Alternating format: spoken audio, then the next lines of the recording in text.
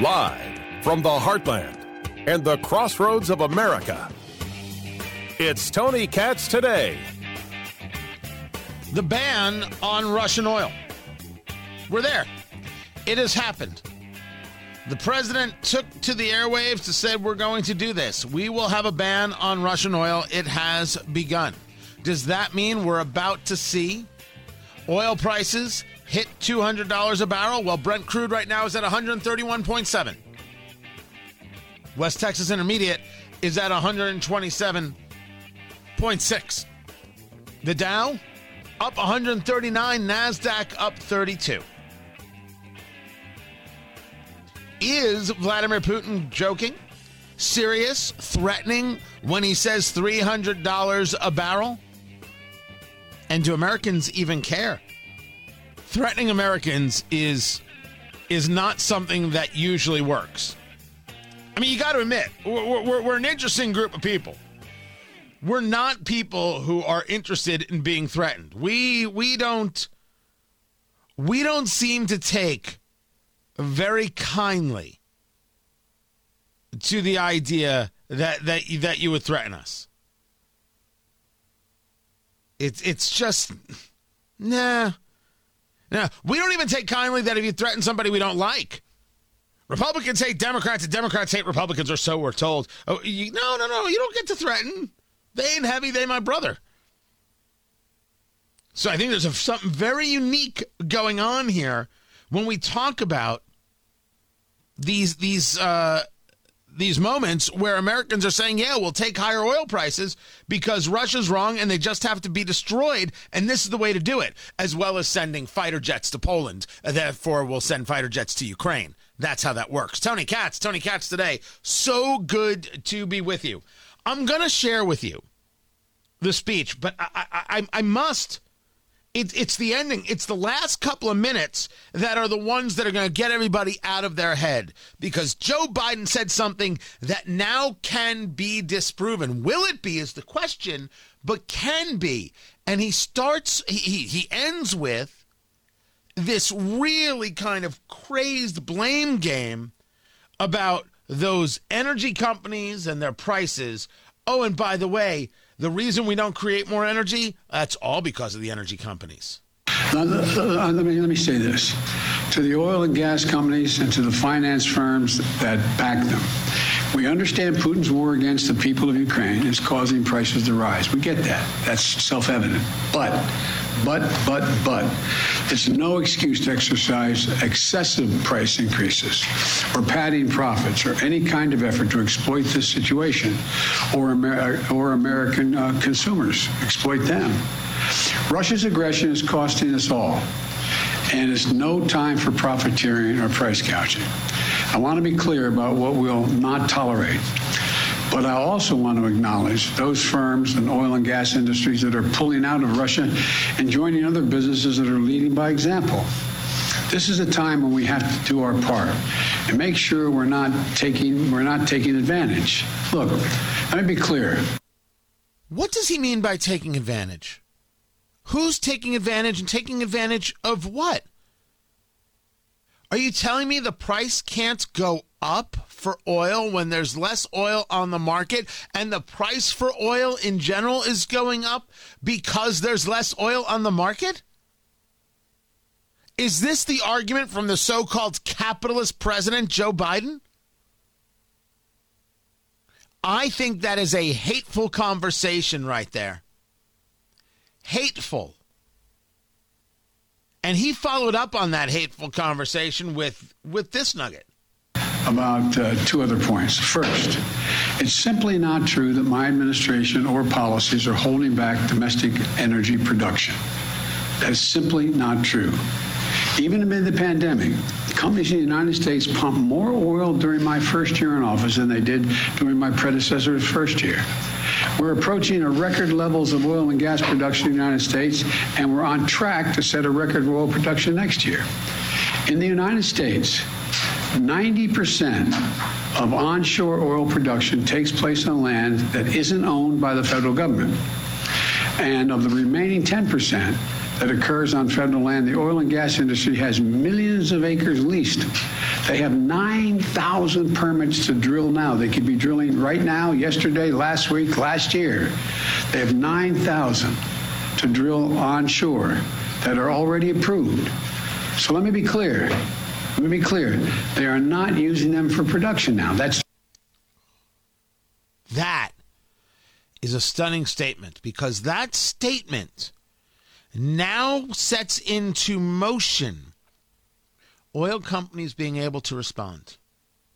What happens when we learn, yes, they're not utilizing them because, well, this regulation in this state, or this federal regulation, or this cost structure here, or this regulation there? Wouldn't the argument be, in the same way we talk about the Defense Production Act, hey, we need more oil. So, hey, oil companies, let's get drilling in these spots. You already got the licenses. Let's go. I'm encouraging you to drill. Wouldn't that at least, at the very, very least, be the way to start? Or at least, at the very least, an argument? But no, he doesn't start with that. He starts with saying, you're profiting too much. How dare you? And hey, America, I ain't the problem. It's not my policies. It's these oil companies. They won't drill more. Can I say, for the record, that is a very, very, very weird take. An obscene take. Let me share with you how he finished it up. Decisions. These are the facts. We should be honest about the facts. Second, this crisis is a stark reminder. To protect our economy over the long term, we need to become energy independent. I've had numerous conversations over the last 3 months with our European friends of how they have to wean themselves off of Russian oil. It's just not tenable. It should motivate us to accelerate the transition to clean energy. This is a perspective that our European allies share, and the future where together we can achieve greater independence. Loosening environmental regulations or pulling back clean energy investment will not lower energy prices for families. But transforming our economy to run on electric vehicles powered by clean energy with tax credits to help American families winterize their homes and use less energy, that will. Okay, it's at this moment you have to wonder if anything he said about not buying Russian oil is even credible. Now, I'm someone who will tell you, anecdotally, what I've heard from people is they're totally fine with banning Russian oil. And they're fine even with the cost increase. They're like, okay, we'll take this. It's Putin. It's the freaking Russians. These people have to be destroyed. Them, the Chinese, they just got to be freaking ruined. And so they're willing to take a hit. But that is a different conversation than, you see, our problem is too much oil. And that's why we gotta go green. So here are these oil companies that have these 9,000 licenses, and they're not drilling. And the reason Biden isn't telling them, hey, drill, baby, drill, so we can get some more energy going, is because he is beholden to the progressives and wants to move this leftist nonsense of green. And look at the backdrop that he's willing to use to try and move the agenda forward. That is not a president who is very focused on a sustainable society. So we understand each other. I don't care how you feel about green. I shouldn't say green. Solar or wind. I don't care. You like it, you don't like it, whatever. What you have to accept is that America can't do it. We do not have what it takes at the moment. The technology is not there for solar or wind. The technology is not there for renewables. renewables. And even if you were to say, well, electric vehicles for everybody, right? Just like this really insulting commentary from Pete Buttigieg. Clean transportation can bring significant cost savings for the American people as well. Last month, we announced a $5 billion investment to build out a nationwide electric vehicle charging network so that people from rural to suburban to urban communities can all benefit from the gas savings of driving an EV. An electric vehicle on average costs $55,000. Not everybody has an electric vehicle. But what an argument. You don't have to worry about gas prices if you have an electric vehicle. The electricity comes from somewhere. And the gas prices are still going to affect everything that gets shipped through the crossroads of America, my beloved Indianapolis, Indiana. What a foolhardy statement from a fool of a toque. Embarrassing, to say the least. But when these are your thoughts, when this is your focus, you are taking one of the most serious moments that has come across in 3 generations, and you're saying a perfect time to move our agenda. He finishes up. That will help. And if we do what we can, it will mean that no one has to worry about the price of the gas pump in the future. That'll mean tyrants like Putin won't be able to use fossil fuels as weapons against other nations. And it will make America a world leader, manufacturing and exporting clean energy technology of the future to countries all around the world. This is the goal we should be racing toward.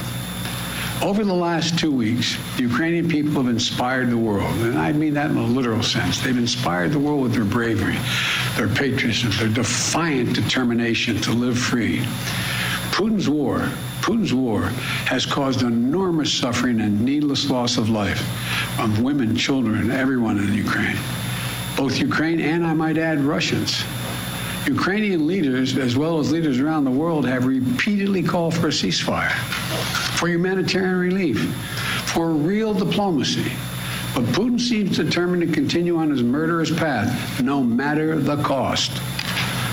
Putin's now targeting cities and has been targeting cities and civilians, schools, hospitals, apartment buildings. Last week, he attacked the largest nuclear power plant in Europe with an apparent disregard for the potential of triggering a nuclear meltdown. He has already turned 2 million Ukrainians into refugees. Russia may continue to grind out its advance at a horrible price, but this much is already clear. Ukraine will never be a victory for Putin. Putin may be able to take a city, but he'll never be able to hold the country. And if we do not respond to Putin's assault on global peace and stability today, the cost of freedom and to the American people will be even greater tomorrow. So we're going to continue to support the brave Ukrainian people as they fight for their country. And I call on Congress to pass the $12 billion Ukraine assistance package that I have asked them for of late. Now, if that does not include sending fighter jets to Poland so MiGs can head on over to Ukraine, none of it is worth it.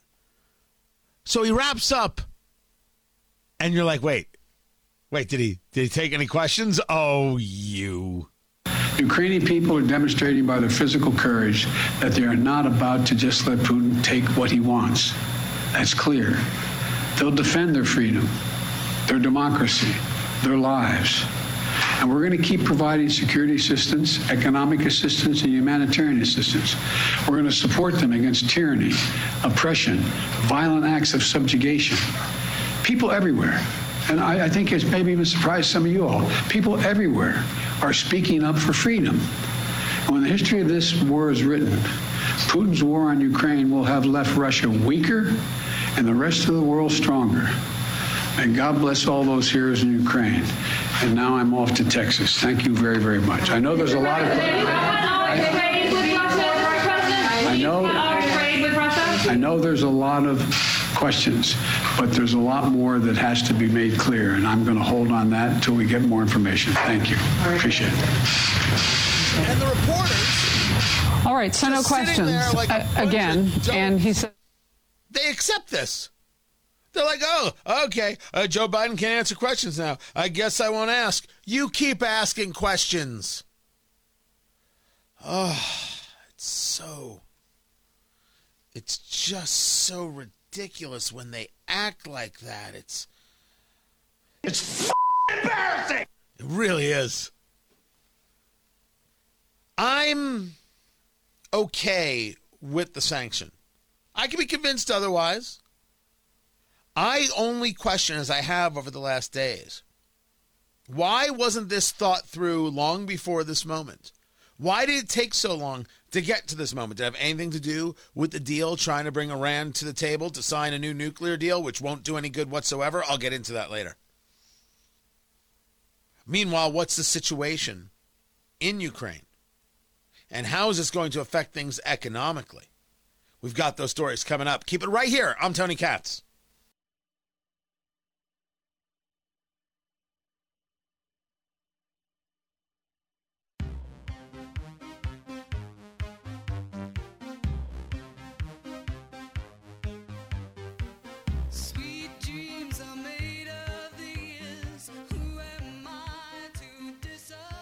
So I'm on AMP. I don't know if you know what AMP is. This is all just breaking and releasing today, and turns out I know a guy who knows a guy who does a thing, and next thing you know, I'm on AMP. Tony Katz today. It's good to be with you. What in the world is AMP? I will tell you.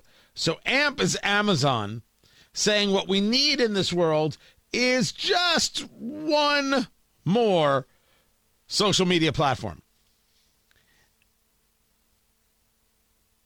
And so they've created this world by which you can become your own DJ. So they've got a total music library for you. You create your own, your own content. You create your own feed, if you will, your own playlist, and boom, you're off to the races. So this is called AMP, A-M-P. So I got a code and I created a show, and I don't think they're doing archives right now. The interesting thing here is, and by the way, I'm not paid in any way, shape, or form. I have absolutely no financial connection to this, although I certainly wouldn't mind being recognized as an influencer from them. It would probably be helpful to the career, right? Helpful to getting people to know what it is you're doing. Only thing I'm going to do here is cigars and music that goes with cigars. That's absolutely it. That's all I'm going to be doing on this. I don't know if America wants or the world wants one more thing. So the question before us is, why did they create this? So you can basically create your own radio station because you have songs at your disposal, millions of songs. Can I just say, they are beating the crap out of music radio like it's their job. It's kind of like the music industry absolutely cannibalizing itself. I think that's one of the reasons why talk is actually doing so well, is that it's truly unique. You gotta be listening to the person you want to listen to, hearing their point of view. It takes a lot more creativity than just saying, okay, here are the 9 songs that I'm going to put together, as opposed to maybe creating 9 songs. So does Amazon think it can create a whole new ecosystem, and that ecosystem does what? I mean, they just signed Nicki Minaj to be a part of it. I'm just curious as to what they get. I'll let you know how it goes. It's called onamp_ there on Twitter, AMP. If you're there, look for me. I'm at Tony Katz. The markets, that's next. Keep it here.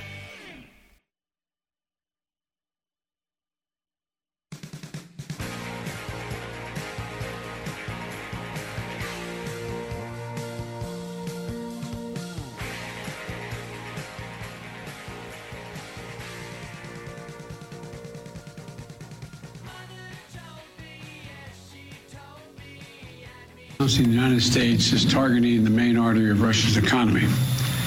We're banning all imports of Russian oil and gas and energy. That means Russian oil will no longer be acceptable at U.S. ports, and the American people will deal another powerful blow to Putin's war machine. That was President Biden just a little while ago. Tony Katz today. It's good to be with you. How are the markets responding? The Dow is up The Dow is up. It was up 454. Right now up 411. NASDAQ is up 217. But short-term reaction versus long-term reality. America at $6 a gallon gas, which is very, very possible. $200 a barrel for oil, which right now we saw highs of 130, 131 today. Where does this take us? Charles Payne joins us right now. You know him from Fox Business. You also got to check out his site, W Street. That's the letter WStreet.com, and his book, Unstoppable Prosperity. You can get that for free. Just go to WStreet.com and make that happen. The markets have been unique. The markets have been, for guys who aren't as into it as you, frightening as all get out. First things first, are you down with this banning of Russian oil in the U.S.? Yeah, I'm down with it. But let me just say one thing, because I was listening to the intro. I don't think Biden's comments had anything to do with this reversal. There's some scuttlebutt going around, and I'm not sure. I was right before you came on with you trying to get confirmation that Zelensky is now saying he's willing to compromise with respect to NATO and apparently even maybe those breakaway republics. Remember, that was part of the bargaining yesterday, and that's a huge part. I mean, if he does say, essentially he put it this way, NATO is not prepared to accept Ukraine, which is sort of like, and so we're not going to push for it. And if this is the case, we may actually see some resolution on this Russian invasion sooner rather than later, and that is obviously huge news for the market and the world in general.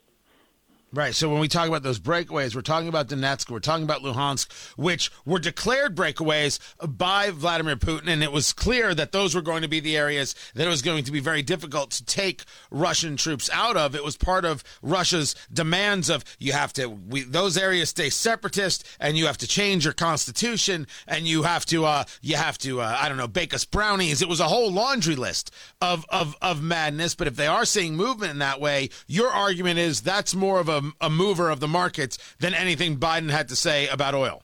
1,000,000%. It's not even up for debate. I mean, what Biden said was, we knew he was going to do this yesterday. It's not new news. It's not news for the market. Economically, it's the proverbial drop in the bucket. It was really a bigger issue, to be honest with you, with this administration and European allies who have been resistant, obviously, because they're so dependent on Russian, particularly natural gas, but, overall energy supplies. So it was sort of a unilateral move. I think President Biden saw an opportunity to kind of switch the inflation argument and get it off his back and put it on Vladimir Putin's back. And if you listen to the speech, he tried to suggest, hey, we're 75 cents since the invasion, and also got a chance to promote clean energy. So I think that in the White House, nothing comes before the PR. Whoever's in charge of PR, they have the final say. And it was like, listen, forget about this thing where Germany and the rest are saying don't even push this issue. We don't want to weaponize this. We already heard from Russia yesterday saying if there's some sort of a multilateral Western push against fossil fuels, then they could turn off the spigot. Nord Stream 1, they can flip a switch and turn it off. Germany is deadly afraid of that. Natural gas prices have been up as much as 1,600% in the last year. Almost every day it's up 100% the last couple of days. So, I think the White House saw it as a way of trying to shift blame. But as far as the market is concerned, listen, everything is really pivoted off Zelensky, right? I mean, just if you think about the courageous stance that he's made and how he's been able to get Germany to say, okay, we'll send lethal weapons. Okay, we'll build liquid natural gas terminals.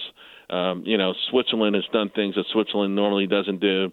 It's been because of him. He's actually shamed his European counterparts. Now, he can't. He realized, though, I think as of now that a line in the sand has been created.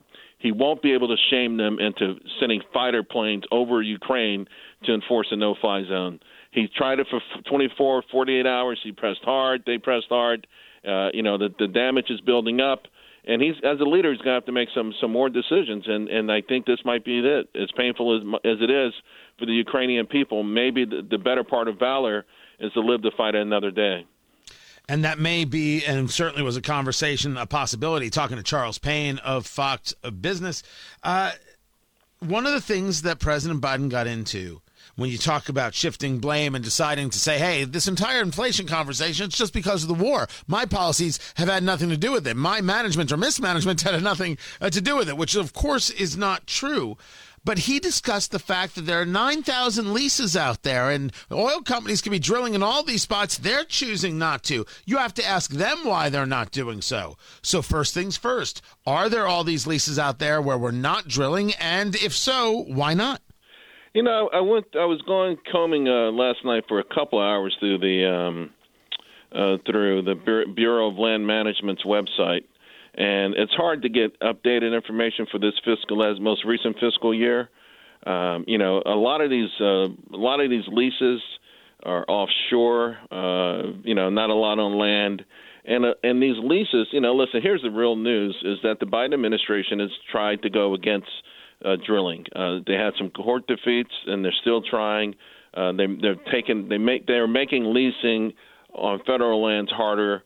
And, you know, the notion of a lease being out there is just one part of the puzzle. You know, it's like, okay, there's a patch of land out there, Tony. You can drill on it. You know, well, next thing you got to do is make sure there's oil there. And more importantly, you got to make sure once you spent a few $1 million developing it, they don't pull the rug from under you. And I think that's really what the oil industry is afraid of more than anything else. President Biden didn't make listen, he's been proud so far about his war on fossil fuels. Here's the problem, though. The day after he was elected, crude oil was like $16 a barrel, right? And now it's $120. So it worked. This is what he wanted. Everyone forgets that famous, or if you want to say infamous, speech by President Obama. This was years ago, about a year before he ran for president, when he was talking to the San Francisco Chronicle, and he said, electricity prices necessarily have to go higher. We must crush skyrocket. The word was skyrocket. Right, there you go. So this has always been part of the plan. Make it so painful that people look for an alternative. This has always been part of the plan.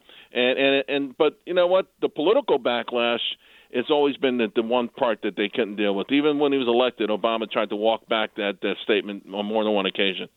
Ideology before the nation. That seems pretty obvious. Talking to Charles Payne, Fox Business. Head on over to W Street, letterwstreet.com. Check out the website, become a member, and get the book, Unstoppable Prosperity. It is free. Just click on it, and it will be yours. As we watch these markets move, and as we watch inflation grow, I have got everybody and their mother whispering in my ear, armchair analysts, people who know more than I do, economists, and they're saying the same three words to me, Charles, and they're saying stagflation. Are we headed for stagflation as you see it, and can you define it for us? I think the simplest way is when prices are skyrocketing, we'll borrow that word again, that'd be our word of the day, as the economy is slowing. Normally those things don't go together, right? You know, it's like if you're in your car and you hit the brakes and it goes faster, or you hit the gas and it goes slower, right? It just doesn't make sense. And it's only happened once in this country, and that was in the 1970s, in part because of the Arab oil embargo, which sent oil prices skyrocketing higher, even as our economy was lumbering. And of course, it came with this sense of misery highlighted when President Jimmy Carter said, "Well, just turn down your thermostat and wear a sweater." You know, man up. So do I see it? I mean, I see parts of it. I don't think our economy is as fragile as it was back in those days, back in the 70s. I mean, we got 11 million job openings, right? But I do see a nation that's being tested. I do see one where, we spent the last couple of years where a lot of people didn't have to work. It was a luxury, afforded by all the money that was being put out there. That's got to decide if they want to get back, if we want to get back to that individual, ruggedness that made us the number one country in the world, or are we going to keep, saying, hey, I want to stay at home until the next round of freebies? Because I don't think they're going to come. I hope they don't come. They actually help to spark this inflation thing. And as they fade and people go back to just getting a job, wages are higher, I think we'll moderate. I think it will come just short of an official stagflation period.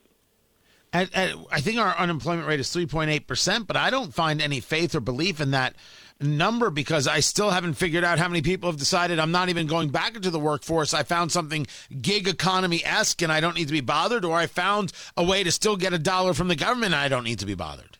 Well, you make an amazing point because to me, first of all, that 3.8%, that's what they call, that's the U3 number. There's other ways of measuring the unemployment rate, but that is it's so farcical. I wish they would stop using it. I don't know who was the first person that said, "Hey, we should use this." Anyway, the person was brilliant because when people leave the labor force, they're no longer counted. Right. So if people leave in droves. I mean, theoretically, if enough people left the labor force, our unemployment rate would be zero, and we would have tens of millions of people not working. So it's nonsensical in that state. So the participation rate is 62.3%. That's up from the lows of the pandemic, which was 60%, but we're still off. The eve of the pandemic, it was 63.4%, and that's the difference of millions of jobs right there. And I got to tell you, this number has been coming down for years and years, but it did start to go up. We did get an authentic, organic, just people saying, okay, I sense opportunity. I sense a turn. I'm going to hit the bricks. 2018 into 2019, we saw a strong rebound in labor participation. And now I would like to see us get back there. We're a long ways from it. We are a long ways from it. And so, when people talk about that and when they break out the pom-poms, particularly like CNBC or some of these other places that should know better, I think it's disingenuous at best. But listen, we're getting there. But for me, the most frightening aspect is how many people are not participating in the labor force. We need people to go to work. Before I let you go, I only got about 60 seconds left with you. This is over the course of the last 16 hours, the word wheat has come up everywhere, that wheat is settling at an all-time high in terms of pricing, that there's a conversation about a dearth of wheat. This came up for me in my cigar and bourbon show, Eat, Drink, Smoke. 20% of the world's barley comes out of Ukraine, and therefore brewers are going to have an issue. But when you hear wheat as a possible issue, you're talking about how you feed the world. What do you know? Well, yeah, wheat. Ukraine is known as the breadbasket of Europe and North Africa and parts of Asia, and it's up 93% year over year. The good news is it's down 10% today, and most of that's happened after that Zelensky speech. It just shows you that these confrontations have a wide impact, and some of the decision making. I think we can handle it. We'll be able to deal with it, just like most of us will have to suck it up and deal with higher gasoline prices. But, in Algeria, I don't know, it could actually mean life or death. Or in Indonesia, it could mean life or death. Or other parts of Europe, it could mean life or death. It's a critical issue. And so, it's why we try to avoid these kind of wars. But it's also another reason we should all be rethinking globalization in general. Just the interconnectedness, I think, is smart when you can get a great product from a different country, particularly at a lower price. I think it's dumb when you can produce that product yourself and create jobs for slightly higher prices. And I'm hoping that that's a lesson out of the pandemic and now out of this Russian invasion. Charles Payne, I appreciate you taking the time. It's always good to have you. From Fox Business, WStreet.com, letter WStreet.com, and the book Unstoppable Prosperity, as opposed to how I speak. Unstoppable Prosperity, and you can get that at WStreet.com. It's yours for free. Charles, always a pleasure, man. Good to be with you. More coming your way. I'm Tony Katz.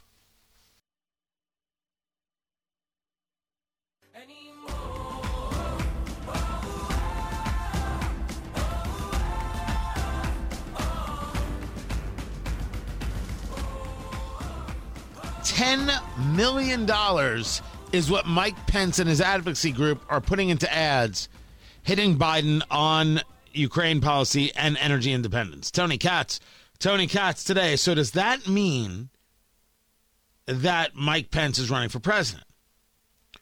Running for president and seriously running for president are two very different things. And I'm not anti-Mike Pence. I'm just simply saying that I don't think the man can win a primary. I definitely don't think he can win a general.